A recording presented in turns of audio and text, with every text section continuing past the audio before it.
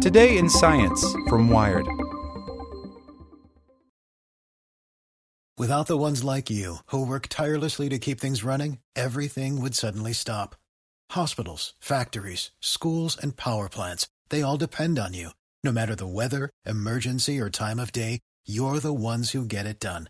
At Grainger, we're here for you with professional-grade industrial supplies.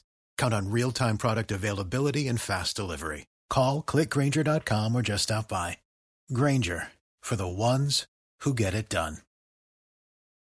Want to learn how you can make smarter decisions with your money? Well, I've got the podcast for you. I'm Sean Piles, and I host NerdWallet's Smart Money Podcast. Our show features our team of nerds, personal finance experts in credit cards, banking, investing, and more. And they'll help you make the most of your money while cutting through the clutter and misinformation in today's world of personal finance. You'll get clarity on strategies to help you build your wealth, invest wisely, shop for financial products, and plan for major life events. Listen to NerdWallet's Smart Money Podcast wherever you get your podcasts.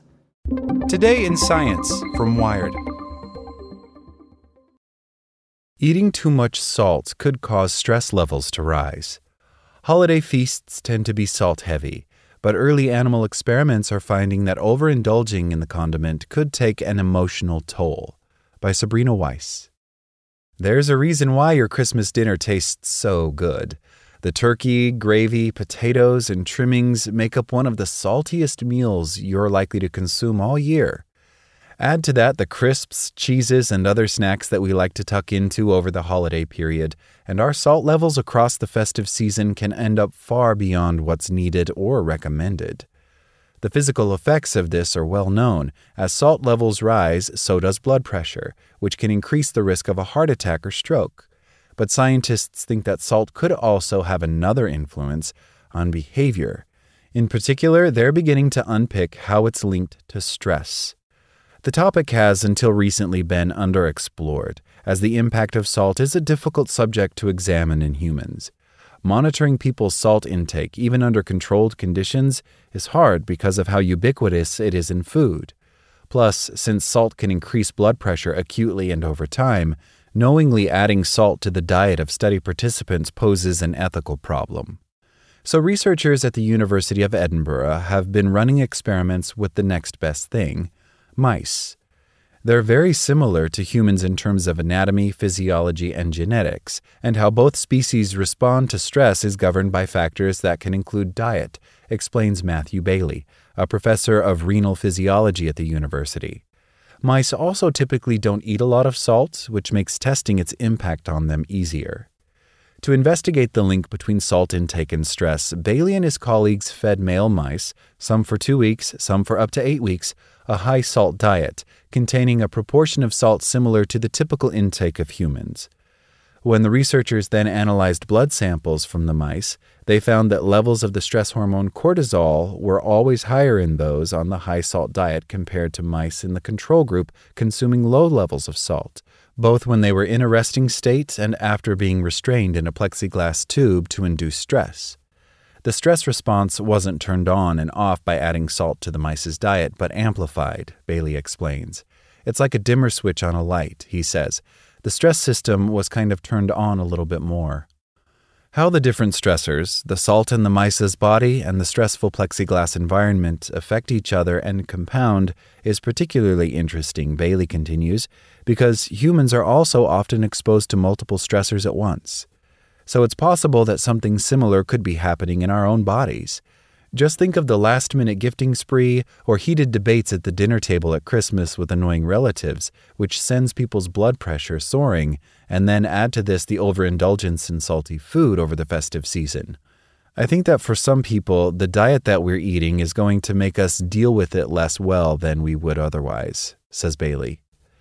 In the study, the researchers also took tissue samples from some mice after euthanizing them and found increased activity of genes that produce the proteins in the brain responsible for the stress response. It is interesting to notice that these effects are present after a brief exposure of 2 weeks to a high-salt diet, says Giuseppe Faracco, an assistant professor of neuroscience at Weill Cornell Medicine, who studies the link between salt and cognitive impairment, but wasn't involved in this study. What Farako would have liked to have seen, however, is data on how the overactivation of these key genes relates to the behavioral response in the mice. Bailey is working on that. Over the next few years, he plans to collaborate with neuroscientists to observe and record how increased salt intake and stress levels manifest in aggression or anxiety-like behavior when mice are placed in specially designed mazes.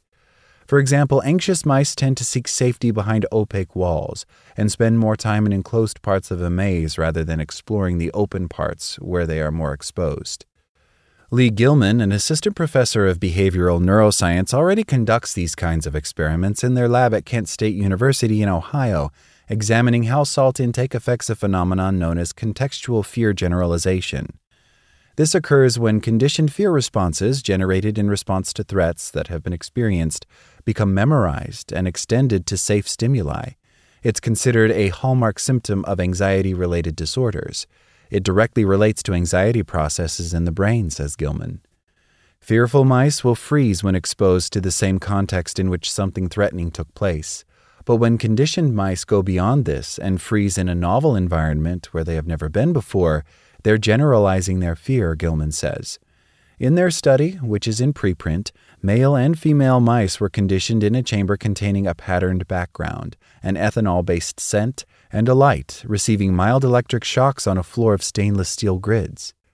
4 weeks after conditioning, Gilman found that a high-salt diet increased the generalized fear response in females, while the same diet reduced the fear expression in males, which surprised the neuroscientists at first. But in previous behavioral studies on salt intake, most researchers had experimented only with male mice, which would explain these sex differences only now becoming apparent. Although these two studies better our understanding of the effects of a high-salt diet on the brain, Farako warns that we need to be careful about translating the results to humans. There are differences in how animals and humans absorb, use, and metabolize salt, he says. Comparisons between rodents and humans must be interpreted with caution, given the uncertainty in estimating minimum salt requirements in mice, the relatively short exposure in animal models compared to lifetime exposure in humans, and the known underestimation of human salt consumption. Behavioral research is still in its infancy when it comes to salt, but Bailey and Gilman are both working to improve and expand their experiments to track the behavior of mice over long periods of time. And while their findings cannot be directly extrapolated to humans, they hope that people will be a little more conscious of their salt consumption, both in general and at times of abundance like Christmas. Currently, most consumers pay attention to the calorie and sugar content when being served a feast at a communal table. The salt aspect goes very much under the radar in people's awareness, says Gilman. That could all change if we discover just what impact it has on our mood and how we feel. Like what you learned? Subscribe everywhere you listen to podcasts and get more science news at wired.com/science.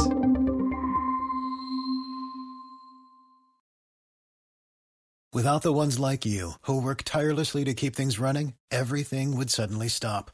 Hospitals, factories, schools, and power plants, they all depend on you.